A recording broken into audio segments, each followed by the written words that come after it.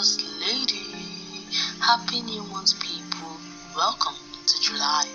Welcome to the second half of the year. Oh, how has 2021 been? 2021. Anyway, we are alive, so we move. Well, I'm sorry this episode is coming in late. I've actually been busy with exams, still writing exams though.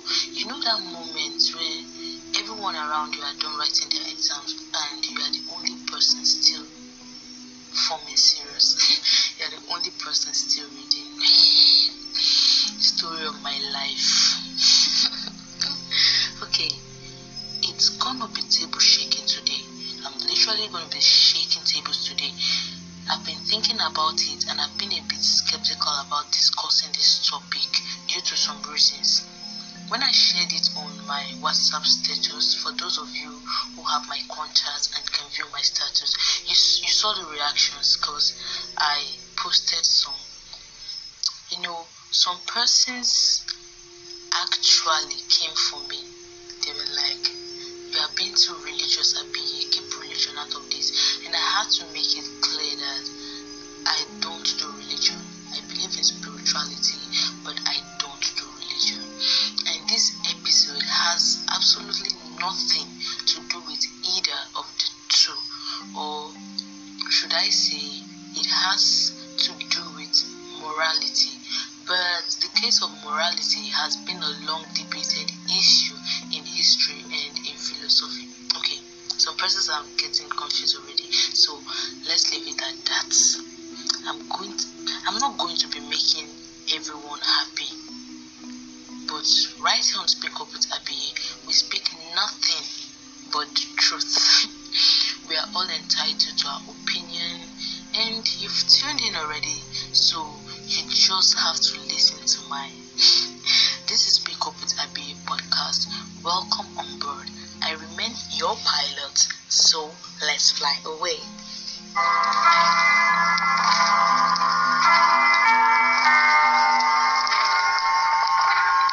Show me your face. Fill up this space. My world needs you right now. My world. Welcome back. Alright, let's move. Firstly, I would like to send loads of hugs to the ladies and to the gentlemen out there who have chosen to be celibate till they get married. Kudos to you. You are doing so well and I'm so in your team. Today's topic is celibacy or nah. In a world way, you can get sexual partners faster than a pizza delivery. Here, it has never been easier in the field. There's an enormous pressure in our society to be sexually active. Then I'm like, what the heck? Why the pressure? I feel and think sex is sacred. Now, I do not know how many people feel this way, but you don't pressure people into making sacred decisions. I also do not feel sex is important to enable bond in a relationship. Like I often say to people, I believe in boundaries, stages, and in phases. You don't do for your friend what you can do for your boyfriend, and as a wife or a husband, there are certain duties and responsibilities you are born through, or you owe your spouse, and sexual intimacy is one amongst many of your responsibilities. Being celibate helps you focus more on yourself, and you don't view yourself as a sexual object. You don't try so hard to impress people. You just be you, and when the right person comes, he's gonna love you for who you are, and he or she is gonna recognize that you are prized above rubies. You build yourself and control yourself, you discipline yourself, and this is highly important for any human being in a relationship. And and this boosts your self-confidence such that nothing entices you anymore, because you know what you want, and if it's not it, then it definitely can't be it. So during the week, when I posted this stuff on my WhatsApp status, I got lots of comments, and I can say the situation of the country the situation of the country we live in right now do not see celibacy as something really important or necessary, because after all, so many people who have done nasty things in the past still find a partner for themselves and are living really very happy. So I'm going to be reading some of those comments I had. Okay, someone close to me, someone very dear to my heart, he said, I must taste my package. I was like, really? In defense, he said, we've seen situations where a guy that is impotent would get married. So what becomes of the lady? He also said, we've seen ladies with medical defaults who do not have a V but just an opening to urinate. So what becomes of the man? And then again he said, couples can cheat in the future because they aren't sexually compatible. A man with high sex urge or libido meeting a lady with a low libido and vice versa, outside the fact that marriage is a divine institution, if the other room, which is the sex life, is bad, then the marriage won't stand.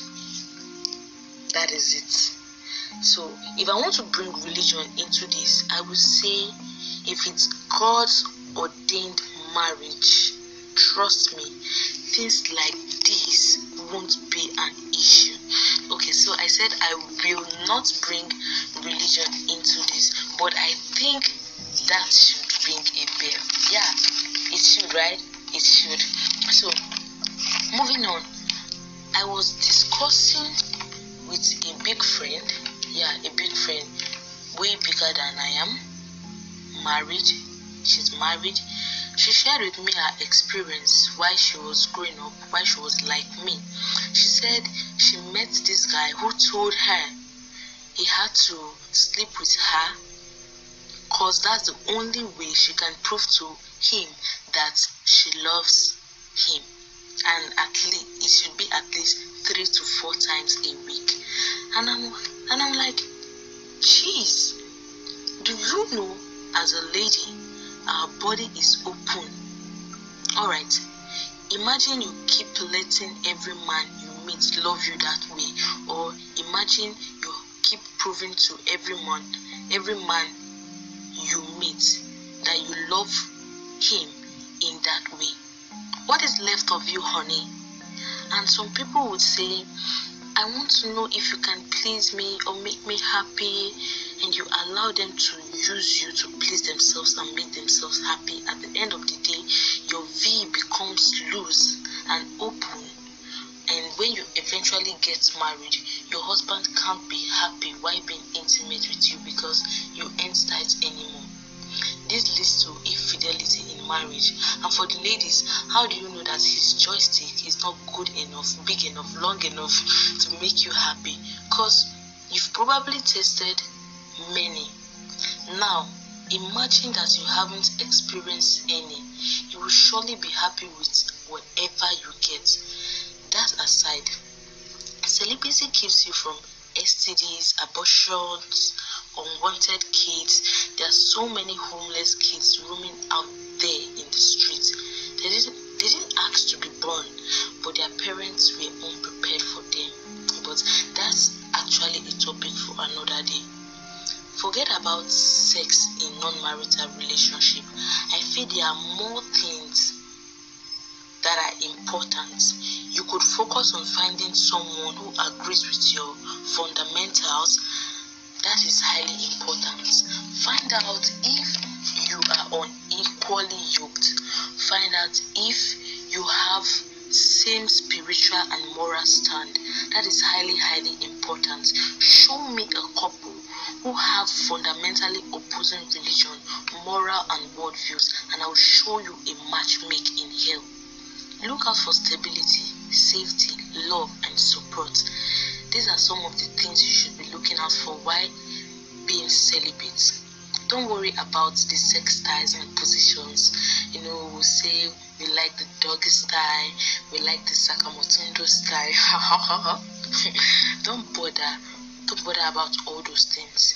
You learn together while exploring each other's body under the right ceiling and with the right person. Don't let anyone lie to you. Sex isn't gonna keep him. No, not at all. And you don't have to blend in to fit in. You are your own shade of beautiful. There's one thing I know you can never do.